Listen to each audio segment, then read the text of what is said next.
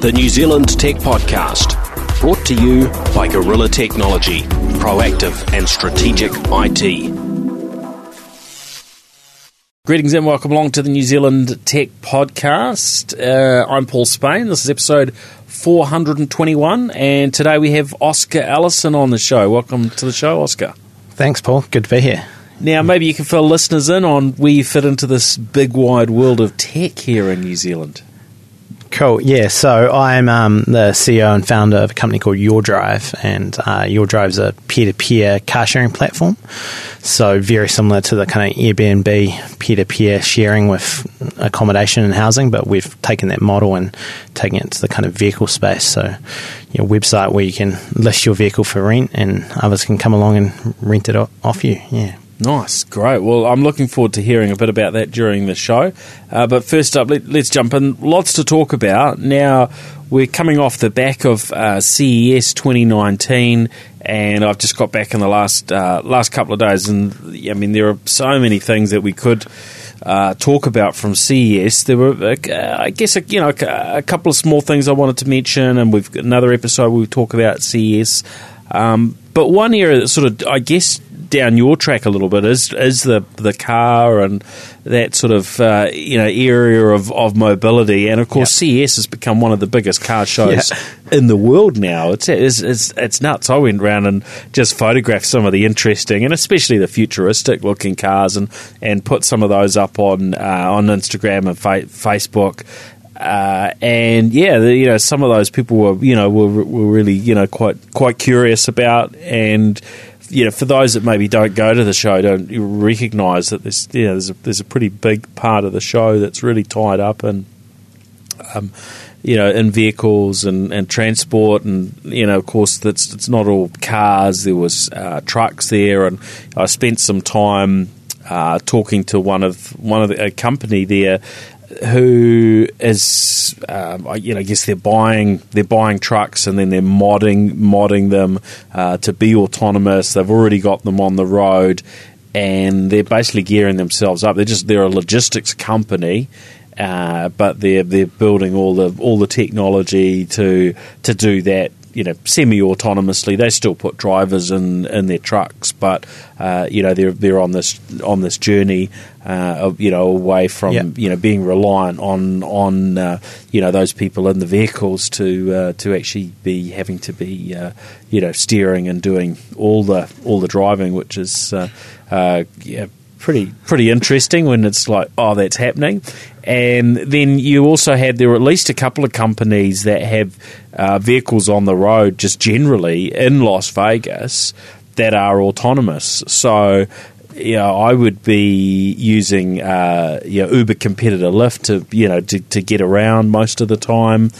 And I remember the first time I was in one, and the driver pointed out this vehicle that's going past with the Aptiv logo on it, and I suddenly clicked, and she said, "Oh, there's one of the autonomous Lyft vehicles," and so in that case, I think they put two people in the front, so they're really being super cautious and wanting to be safe, wanting to take away as much as they can in terms of learning, particularly after Uber's is probably incident. Not the place to have an accident either. No, and they've been, but they're running year round. I think they've been going over a year there, and it sort of got me to thinking, because we so often hear, autonomous vehicles are, they could be 10, 20, 30 years away before they'll, fully get there. And so I wanted to sort of drill in and get my head around, well, where are we at now? Because, you've got Alphabet with the Waymo cars that are out there delivering a service now, albeit not as broad as what the expectation was, that anyone will be able to install the app and go and use those in Phoenix, Arizona. That's not the case. It's still a limited set of people that can use it.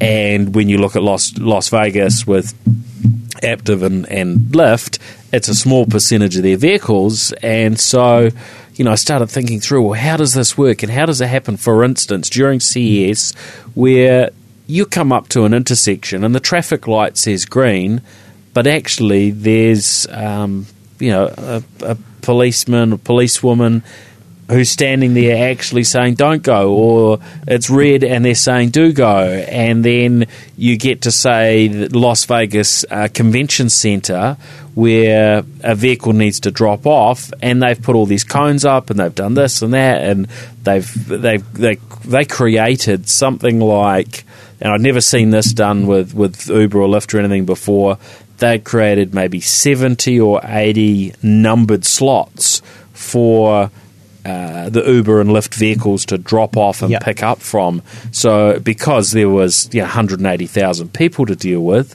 they couldn't just have a usual call your Lyft or your Uber, because it's Wellington Airport's got a good kind of I think it's called mobility apps pickup point or something. Right. So I think we're going to see more of that. I just see a tweet or some post about it just being a really scabby looking shed it's not in line with the rest of the design, but maybe that's just an interim. I think it's more.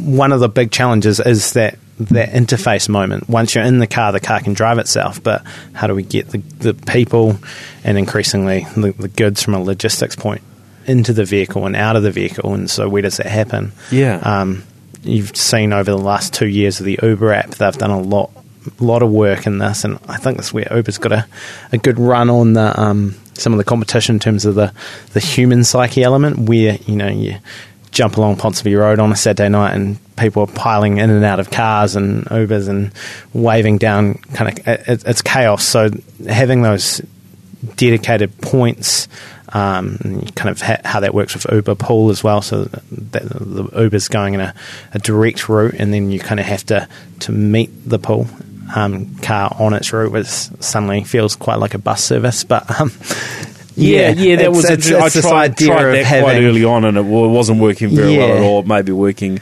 better now. What's that one called? It's not Uber Pool, it's a slight variation on Uber Pool. There was Chariot that literally closed down a couple of weeks ago. Right. That was Ford's first one where they had little minivans. So there's a lot of innovation in this space in terms of both the business models but also the autonomy aspect. And the challenge really is, and once the machines are doing their job, it's under control.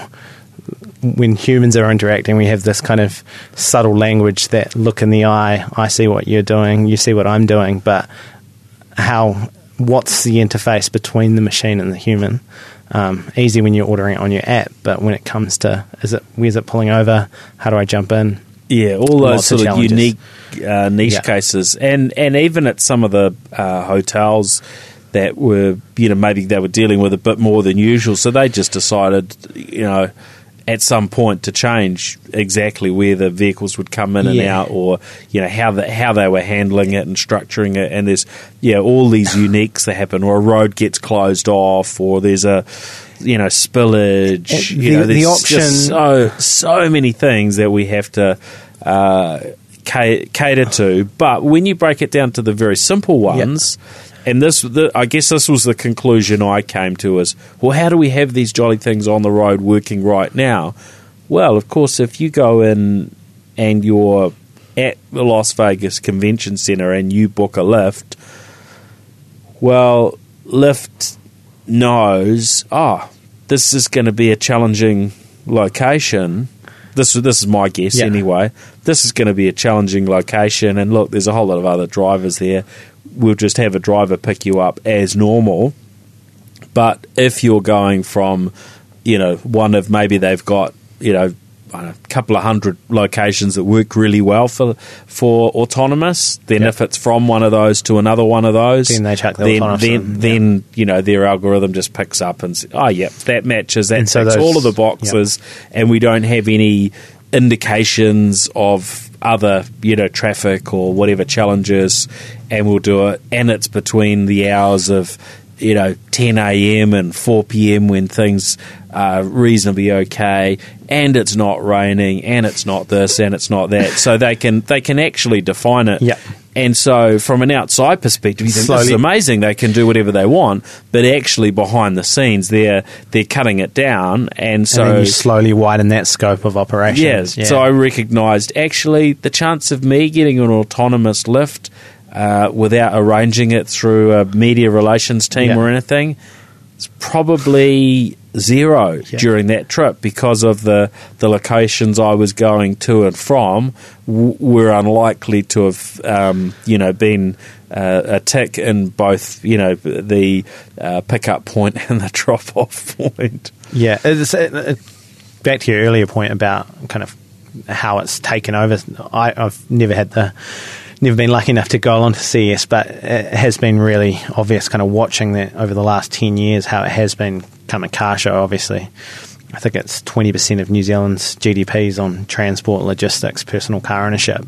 So it's a big space for these kind of consumers to look at, and it is kind of from the big logistics, trucking stuff. And we're seeing the micro mobility now with Lime, and everyone's kind of playing in every different space. I love being in the transport game, because it's an industry that kind of didn't have any innovation for 100 years, and then since the release of the mobile phone, it is all go. And yeah.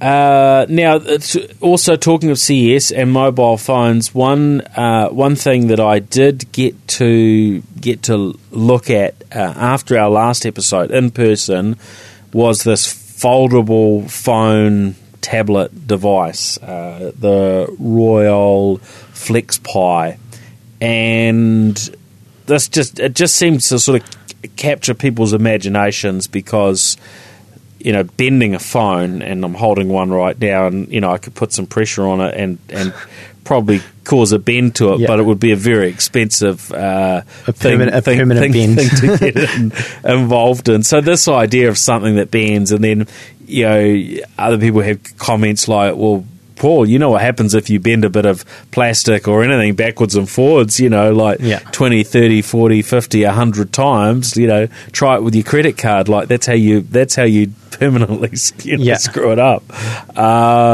So this idea of a device like that. And the other thing that I saw after the last episode in person was also this roll-up TV, and LG one, was it? From our LG, and stunning. But from a practical perspective, the fold-up phone, you can't fold it it's not super tight. It's got this sort of big certain way. It's a little bit like the Microsoft Surface Book 2 hinge, or Surface Book hinge. For anyone that's seen that, it was really cool. But there's only so tight that actually bends, and it's the same with the screen. And I tried it out, and I popped it in my pocket, and it fitted in my pocket fine, and it's lovely, but. Yeah, probably not really the device that probably anybody's likely to be getting, unless they're getting it maybe for that gimmick factor, or they've got they've got some sort of particular need. I imagine you're challenged with your eyesight, needed things to be really big. Then a phone that can fold out to be twice as big. Maybe that's useful, but I'm not sure this first iteration is probably going to be super reliable or a great thing to use. So I wouldn't be recommending anybody jump out and buy one. That's why you go to CES, though, isn't it, Paul, to see that future stuff that isn't yet kind of practical, but that's where the technology is going, obviously. Organic LED, that was kind of first shown there maybe 5 years ago, and now you walk into any kind of consumer electronics store in New Zealand, and it's reasonably accessible. Yeah, and CES is very interesting from that perspective. And many years since we saw probably the first 8K TV at CES. I would think probably at least 4 or 5 years. And now 8K is just now starting to become this is something you be able to go out and buy, just like you've been able to with 4K TVs. So we certainly going to this type of event does give you a little bit of insight into where we'll be a few years down the track. Sometimes yes, sometimes no. Some of these things come to nothing. I mean, remember 3D TV.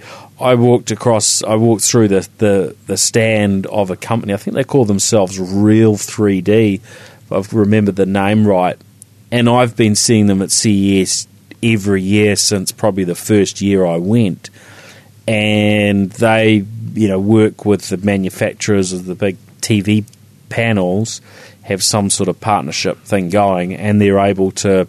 And I don't quite know what they do. I haven't looked into the technicalities of it, but it's a glasses-free 3D. Yeah. And so you stand in front of the TV, and we've seen some. At least one iteration, I think, was in one of the Nintendo handheld consoles some years ago that made that available to that type of technology available to the general public. But yeah, there they were, and they've been touting it every year. And the main change I notice is this year they're showing it with an 8K panel. Last year it was with a 4K panel. Years prior to that it was a 1080p or 720p. And yet the rest of the industry is like 3D. What? There's not really too much interest in that. So there are some of these things where you look at them and you think, well, it's not broadly relevant. But then there are the niche sort of use cases, and I think at CES we're starting to see maybe some of the technologies that have been invented now being applied to maybe more niche cases. So, to start with, it's like, okay, we've got this. Well, we'll create I guess look at the iPhone. Create a phone that you can touch without a stylus, just with your finger, and apps in your pocket and so on. And so we've seen that whole thing iterate, but now we're getting into all these little niche cases. CES, you certainly kind of see big those boys charging ahead with the mass market stuff, and a second wave of innovators coming up with the using those solutions for more niche. And look, they're genuine businesses that might just be as small as any little Kiwi small business. And some of those are there at CES, one person on a stand trying to get enough business to sustain them through to the next year, or to get the next round of funding, whatever it is.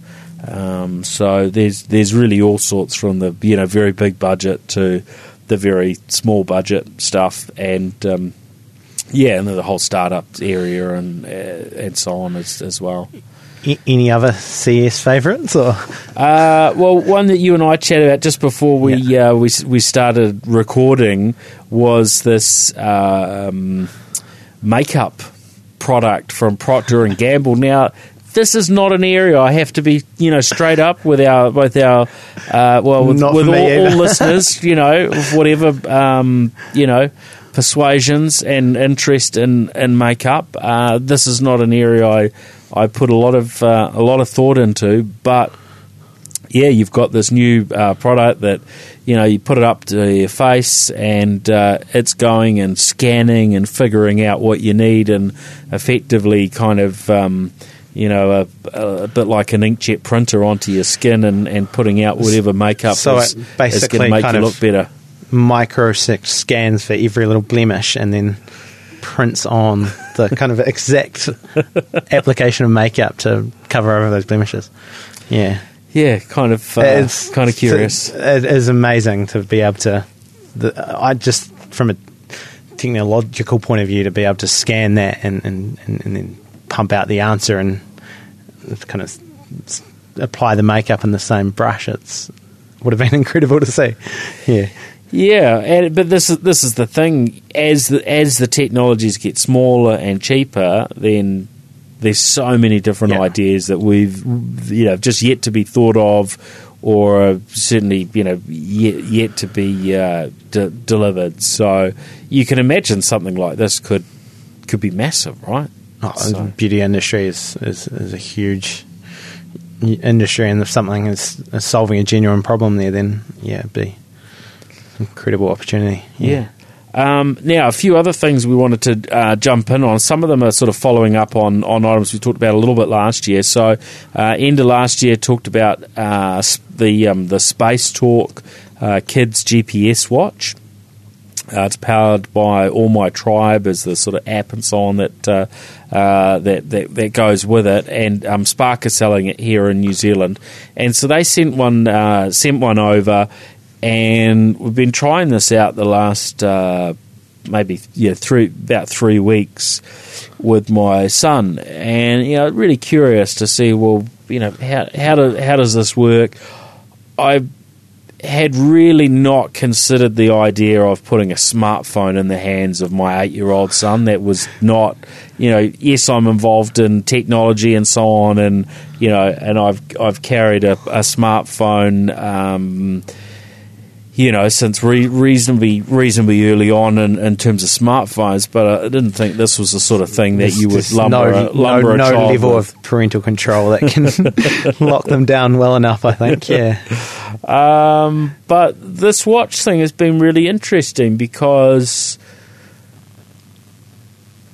well, it's locked down to very specific, types of things, and I guess that, there were some good things and some bad things, but the fact that he can call, me or his mum any times, he can call either of us, he can message us, that's great.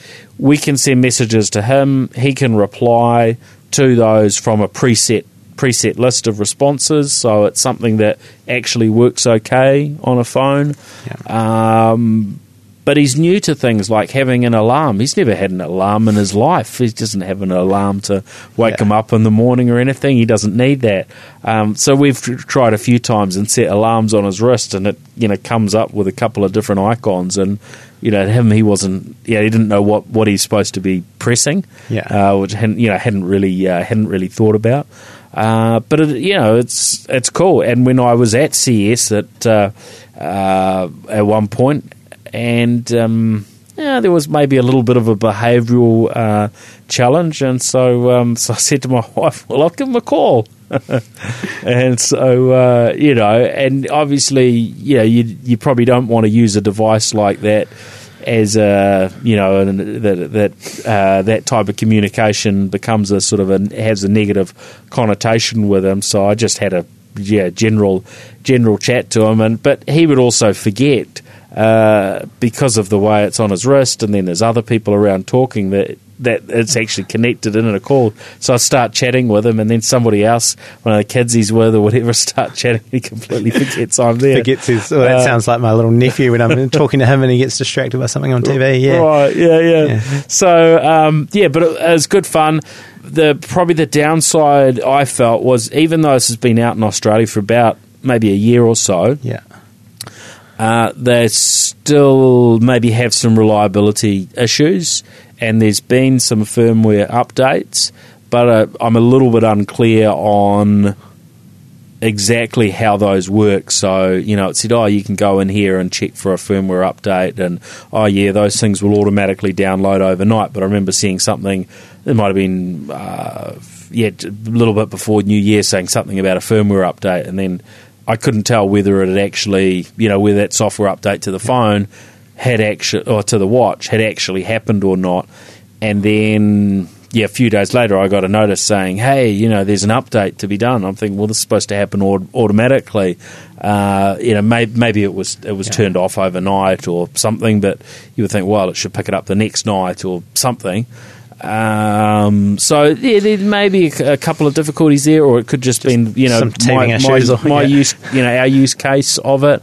But on the flip side, with those updates, means they're actually bringing out some new features along the way. So the features that are in the phone now are broader than what was there when it was launched initially. So, for instance, there's a school mode where you set school hours, no incoming, outgoing calls and so on. So you're not going to get into too much, drama with a school around the fact that your 8-year-old's wearing a phone on their wrist, because it's not going to actually do that. They can basically have a look and see how many steps they've done for the day, which Pablo seems to quite enjoy. There's a little bit though, Paul.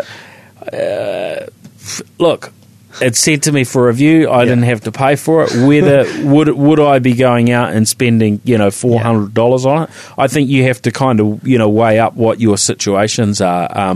We had one situation where there was a little bit of a mix up on collecting Pablo from somewhere, and so it was like we could actually jump into the app and and see, just check that he was where we expected him to be and so on, because you got that GPS element and so on. So there definitely are some nice aspects to that little bit of peace of mind and so on. But does anyone really need this stuff? No. Did we need cell phones when they came out 20 years ago? No. Would we be without them now? I don't know too many people that operate without a cell phone this day and age. So, I think they're actually doing a pretty good job. I know others have tried with varying, GPS things for people to wear, and they haven't panned out too well. This seems like actually quite a useful implementation. The GPS sort of monitoring of where a person is probably right down pretty low down the list in terms of what you actually really need, but the device seems to be fine. I've yet to see what will happen. Send him to school with it. Will it get lost? Will he get beaten up and someone take it off him? Well, I hope not. Will the school say, "Hey, you're not allowed that at school"? I don't know. It's a bit of a new world with some of these things, but certainly they're definitely reasonably young kids running around with phones, and I think this is better than it's much better than a phone going down a track, and there's no social media and bullying and any of that stuff. So it's kind of cool. All right. The other thing from last year, we talked a little bit about these new Freeview devices. So there's a new Freeview sort of set-top box with the new Freeview recorder, they're calling it. There are a few oddities with that, just not working perfectly, and it seems as though others who have bought that box, some people have been returning them. It took them a lot longer to come to market with it. I think, where they first talked about it probably might have been late 2017. They were talking about launching it maybe early 2018. Ended up being just about the end of 2018 where it actually got into the market. And the fact it doesn't have Netflix on it, it's an Android, runs Android TV but doesn't have Netflix. It's a little bit head scratching. I've got to say. Who's buying these? I guess because it picks up Freeview either off satellite or off terrestrial. So anyone that wants to be able to record broadcast TV type stuff, which can be handy because at least with that, compared to the on-demand stuff, you can skip the ads. So there's definitely a market for some of that, and I've set it up to record news and bits and pieces, but not perfect. I set it to started recording one thing, and it seemed to, I don't know, it failed basically. It got some of it, and then I was trying to watch something that was partway through recording, and it would sort of jump around a bit and just do some odd things. So I don't think they've got it quite reliable just yet. Let's put it that way. And look, I haven't been super heavy in the usage of it. I did hear that you can only use it on either satellite or terrestrial. You can't use both at once, across, which seems odd if you've got the ability to use both. That why couldn't you use all of those tuners? Is I think 4 tuners for the satellite or 2 for the terrestrial usage. It's interesting, I think, because in our household we've got Apple TV and Chromecast, and so it's all just 100% on demand. But these kind of technologies that come after the Freeview boxes that support a large kind of part of the population, and they're the ones that are probably more buggy, that not as much energy has gone into an effort, and so we kind of risk leaving a big part of kind of society behind if they're not adopting the kind of first wave of technology. Now the device that I did find more interesting is the Android TV stick that Freeview have launched, that's coming in, I think, $139, and that does have Netflix, Lightbox, YouTube. It can do 4K. I think both of them can. Again, released in partnership with Dish TV. Yeah. But that's the first thing that we've had that gives you broadcast television, New Zealand broadcast television, without any sort of aerial or satellite. Yeah. And that sounds really interesting. And it seemed fast too. Yeah. I'm not sure it necessarily clicked up to full. Well, I guess you don't have very high definition with broadcast TV anyway. But it seemed to, like, I just had a play with it the other day. I didn't even set it up. My wife set this up, a non-tech person. I'd thrown it at her and said, well, if you could set this up while I'm away, let me know how you get on. And it was just all running. She didn't seem to have any drama with it at all. I think she might have asked me, well, do we have I think you have to have a Freeviewer login. You have to go through and create. And I said, no, we don't have one. Just set one up on. So literally just a USB stick in the back of the USB port of the TV. So I think it's got USB for power, and then goes into an HDMI port, and then Wi-Fi for very similar to signal. Chromecast. And actually, it supports all. It does Chromecast stuff as well, so you can cast to it. So for $140, it seems to me like, as long as it's as reliable as a Chromecast at casting to, which I haven't had a good play with, then you've got broadband, and you get rid of your satellite or your aerial, and seems like a nice approach.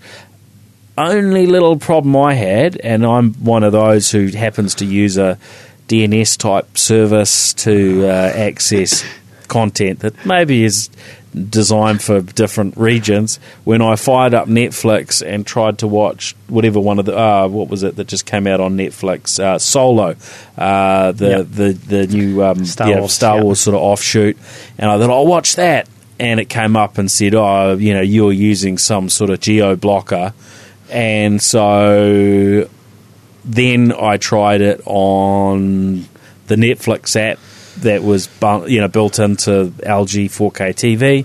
That worked absolutely fine. Sure, yeah. So, probably a newer variant of the application, a little bit smarter, or I don't know, I was pointing it at our wrong Wi-Fi, access point or something. But, so just to be aware of, results may vary on all of these things depending how you use them. A really good place to look, actually, if you're weighing these things up and you are kind of curious, is Geek Zone, because you get a lot of tech heads that are chatting through their experiences, and these two devices seem to have created quite a bit of discussion. So you'll certainly find a bit more detail there about the good and bad sides of them, put it that way. But I mean, look, it's pleasing to see that Freeview aren't sitting still, and the fact that they've got this, broadcast straight across the internet, flick channels. I mean, it just works like a, pretty close to a normal device. There's not like a record option. There's not storage in there. There's not a record to the cloud or anything quite that fancy. But with your one login, you can get to the on-demand stuff. And one channel that I flicked to, as I was flicking through the channels, there might have been Shine TV there was something weird going on screen, and it wouldn't actually. It was just sort of like spinning. It wouldn't play the content. Yeah. But for the channels that I could get to, and I think there might be one or two that you can't actually get. But it's quite nice sometimes not to have to make the Netflix decision and just be able to turn on the TV and see what's on at the scheduled time. And when you've been away from having access to broadcast TV for a while, which I've often just had no access to Freeview or Sky or anything for reasonable chunks of time. It's quite weird going back to, you can channel surf and all the stuff from what feels like the old days. But once you get used to it again, it's okay. things like news, you can quickly get used to not watching. And interesting how those two coexist in our new digital television land, though. Yeah. Now, something that came out over the break was with Netflix was Black Mirror Bandersnatch. Yep, I watched it. I enjoyed it. Yeah. How much time did you spend watching it? Too long, Paul. Too long. I went through every option. I got involved in the Reddit threads and made sure I'd seen every particular outcome. Interesting concept. I think it harks back to the 3D conversation. Is there the content to back it up, or is great content just existing in a kind of single timeline option? So, yeah, I enjoyed the concept, but I think most commentators. Can you explain the concept for those who maybe haven't? So it's basically the adventure book where you choose your own adventure. Choose your own adventure. So it was probably every about 3 minutes you had to pick one of two options, and they started off pretty easy options to make. Which cereal you're having for breakfast, and it kind of got more sinister as Black Mirror episodes always seem to do. But interesting because it kind of, when you got deeper into it, a lot of it actually was a single timeline, and if you took certain scenarios, you would loop back into the same timeline. And obviously that's a content problem. They need to employ the actors and do all the shooting, so it's only 3 or 4 hours of shooting that, of film, but it gives you the it makes you feel like you're in control. Lots of commentators have said that the plot was a bit of a letdown. I love the Black Mirror series. They always make me it was quite think, different to the other content, wasn't it? But if it's really kind of achievable to tell those kind of stories, I'm not sure, but it was cool to have a play and see people pushing the boundaries. Well, there's been talk of this sort of stuff for a long time, and in some markets there has been somewhat interactive TV or adverts where you can click something on your remote and that triggers something and so on. So actually seeing that and having content where you get that sort of level of control was kind of cool. Yeah. Now, speaking of Netflix, I decided to try an experiment on my Air New Zealand flight to the US. I had Wi-Fi going up to San Francisco, not on the way back, and late last year, Air New Zealand announced, early December, they announced, hey, it's Wi-Fi free-for-all on flights for at least December, January, possibly even into February. And so, varying bits of discussion around, what's that going to do performance-wise? And so I fired up a little tool to have a look what was going on the network. And I think, varying times it was possible through the tool I was using to find maybe 150 connections to Wi-Fi on the plane. Now, I'll compare that. That's on probably a 777-300 to being on... That's over half the plane almost. It's a pretty big chunk to being on a flight with Emirates, which was a... A380. A380, and it's showing around 30 people connected. Now, huge difference. We've talked about this a little on the show before in terms of performance. Emirates, it was sort of around 1 megabit, at best. Upload speeds, I think, often lower. Air New Zealand upload speeds were sort of 3 to 5 megabits. Download speeds were 13 to 15 megabits. And so I thought, you've got all of this. Someone's got to try this out. I didn't really need any content to watch, but I jumped into Netflix and thought, what if I try and download 5 or 10, video episodes? And, of course, I had more than one phone in me. So fired up the iPhone, and it got a little bit caught up at times, but eventually once it got started, it pulled down episodes actually, quite quickly. At, probably reasonably close to that sort of. They recommend not 15 streaming. megabit. I wasn't streaming. No. I was just using to download the episodes. And that worked quite well. I didn't really see any degradation, any major degradation performance at all when I was running the varying tests. Now I think they've blocked speedtest.net, but there are other mechanisms you can obviously use to get speed. But it seemed to work quite well. Pulled down those Netflix episodes. What I did find, and I found out from others, this is not a unique experience, was my Android device, I must have tried 10 times and it would not let me on, and it gave me, errors about whatever. But basically, my other device was working just fine on the Wi-Fi, and in fact, on the way back, I spoke to somebody who said, "Oh yeah, I couldn't get Wi-Fi to work on my phone at all." So there may be some issues where they get, whether it's a load issue or what it was. It seemed like signal strength was fine. You're actually connecting to the Wi-Fi, but then it pushed you through a screen where you've got to, put your email address and fill in a sort of captcha type thing. You'd go through that, and then the next screen it would sort of say that there were connectivity issues. Agree to those terms and conditions about not downloading large movies. Yeah, maybe the system was smarter than I'd give it credit for. Who knows? But anyway, so good to see that the performance of this new sort of satellite internet on board is pretty capable in most regards. But there's obviously still some teething stuff. And when I spoke to one of the staff on board, she made a comment around, we're still testing this stuff and so on. So I don't know when they stop saying that or using that excuse.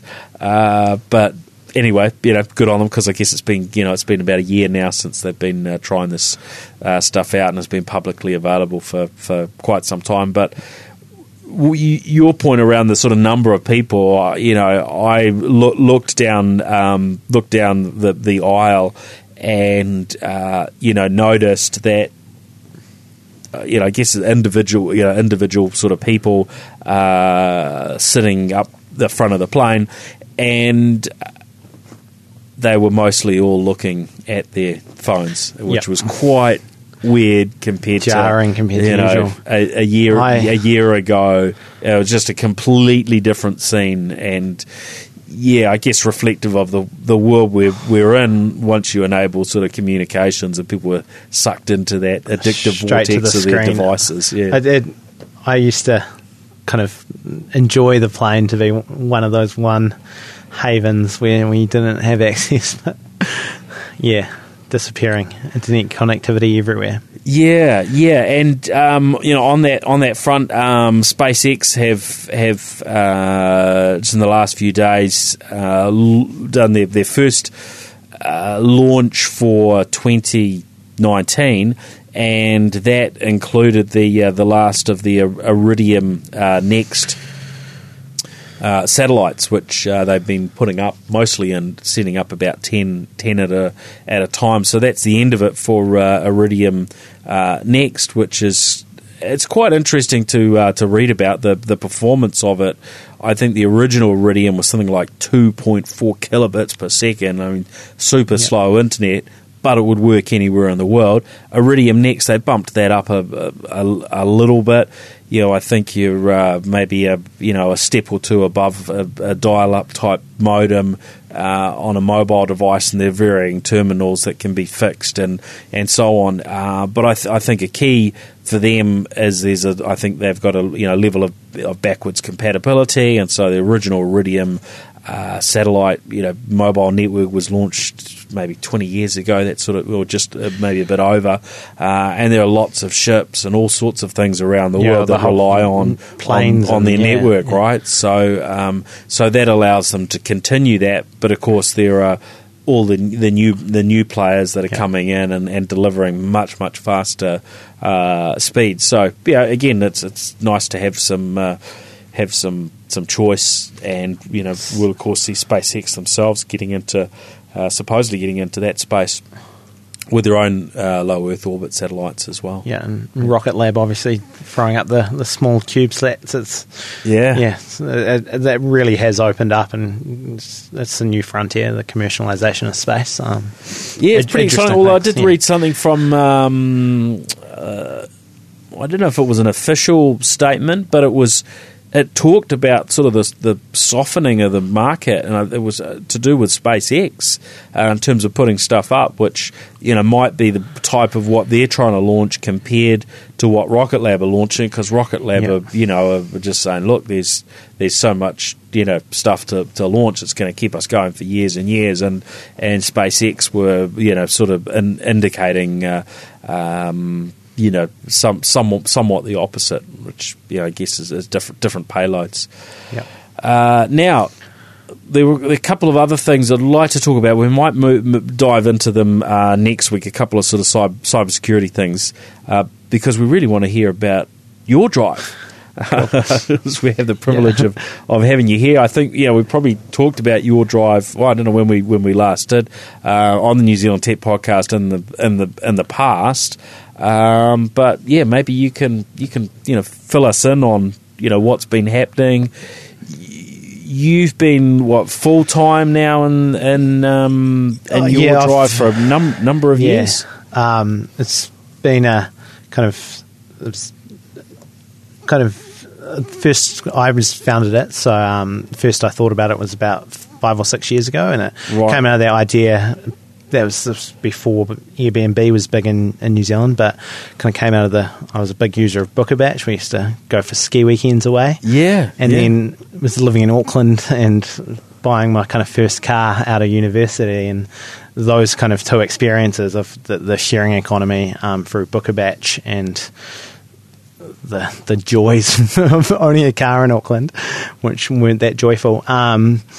So I thought, how can we put those two models together? And that would have been about 6 years ago. It was a slow burn in terms of the gestation period. We had some legal and insurance loopholes to get through, and then kind of the official launch was just over 3 years ago, and steady growth. So kind of car numbers have gone from 20 in that first year, 50 to 200, and we're now up over 500 vehicles on the platform, and seeing good growth and really starting to operate as a proper business and seeing people use it, and it's exciting to see people kind of enjoy the product and get out there and try it.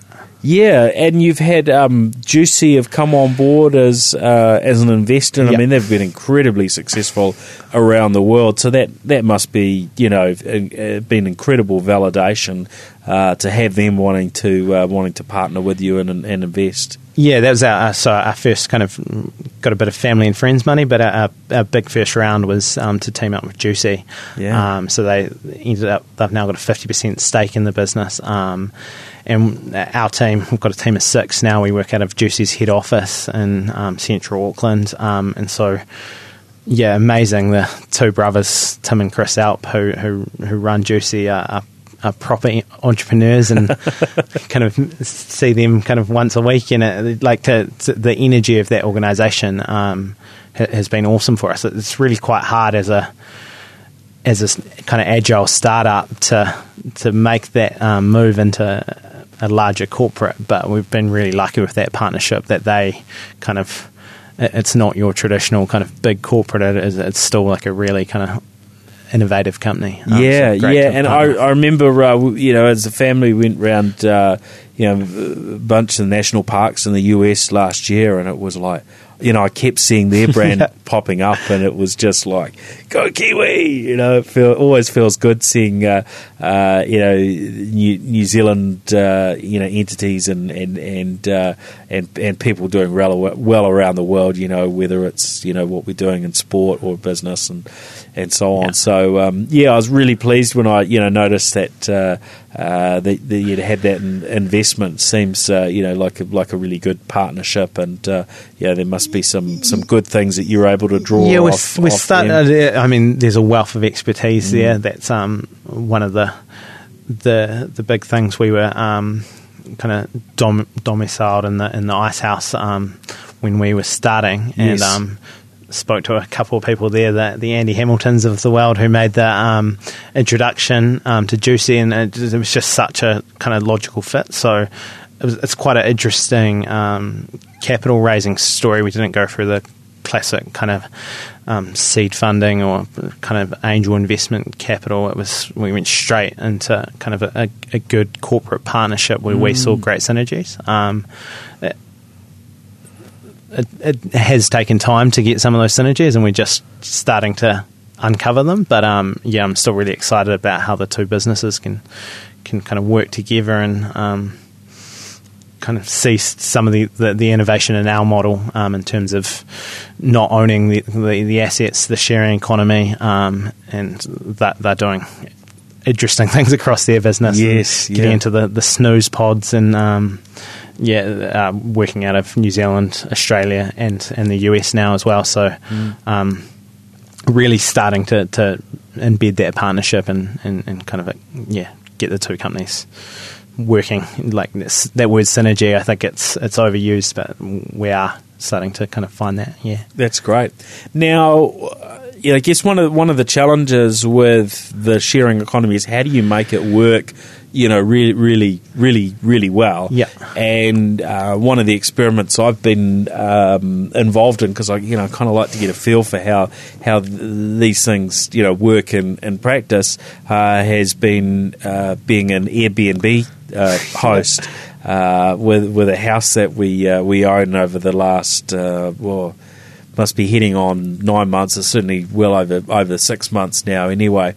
And there are bits and pieces of technology or sometimes just very simple things that can really, really make a difference. And one thing that was quite important for us was to move from hiding the key in a particular location to we were going to go with a smart lock, but the locksmith had some issue with it, so in the end we just did a little $30 lock box to get started with just being a bit more tidy and professional in those regards. Now, this is one of the challenges with sort of car sharing is getting the keys to people and so on. So I hear you've got something up your sleeve that you've been testing that's going to make this sort of access to cars easier in the not too distant future. Yeah, we have. It's super exciting. We're kind of testing it in market at the moment, but we're starting to play around with the install hardware. It's the car share models that own the vehicles, it's quite easy because they have control over their fleet. But with a peer-to-peer network, we've got everything from Fiat Puntos to Tesla Model S's. So there's a big range there, and so to find compatible solutions has been difficult. But we think we've got a piece of hardware now that we can get an auto electrician and install that piece of hardware in the car. The user will walk up to the car, push a button on their phone using either Bluetooth or cellular tech. They will send a message, car will unlock, and the keys will be in there. So that we're excited about it because we think it's a game changer for the owners. Like your Airbnb experience, it takes a lot of kind of admin pressure off, and then for the users, it really kind of elevates the service in terms of getting that access.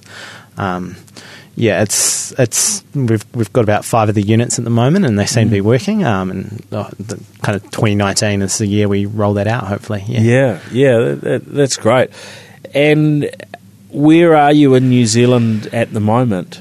Yeah, so we operate nationally. All our kind of commercial models are in terms of insurance and roadside assist and national, so it allows us to operate anywhere.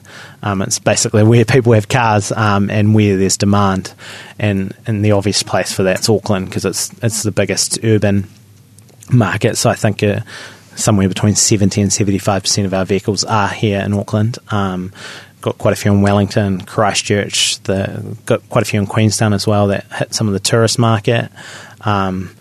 And then splattered around minor centres as well. But the core of it's in those main centres, yeah. That's great. So people that are interested in trying, maybe they've got a car that they don't use as much as they could, or whatever their scenario is, or maybe they're heading out of town and they'd like access to a car, or they're in town, they were in a particular location, they're not ready to own a car, don't ever want to own a car, whatever that scenario looks like. Maybe their car's in the shop getting fixed up, or something.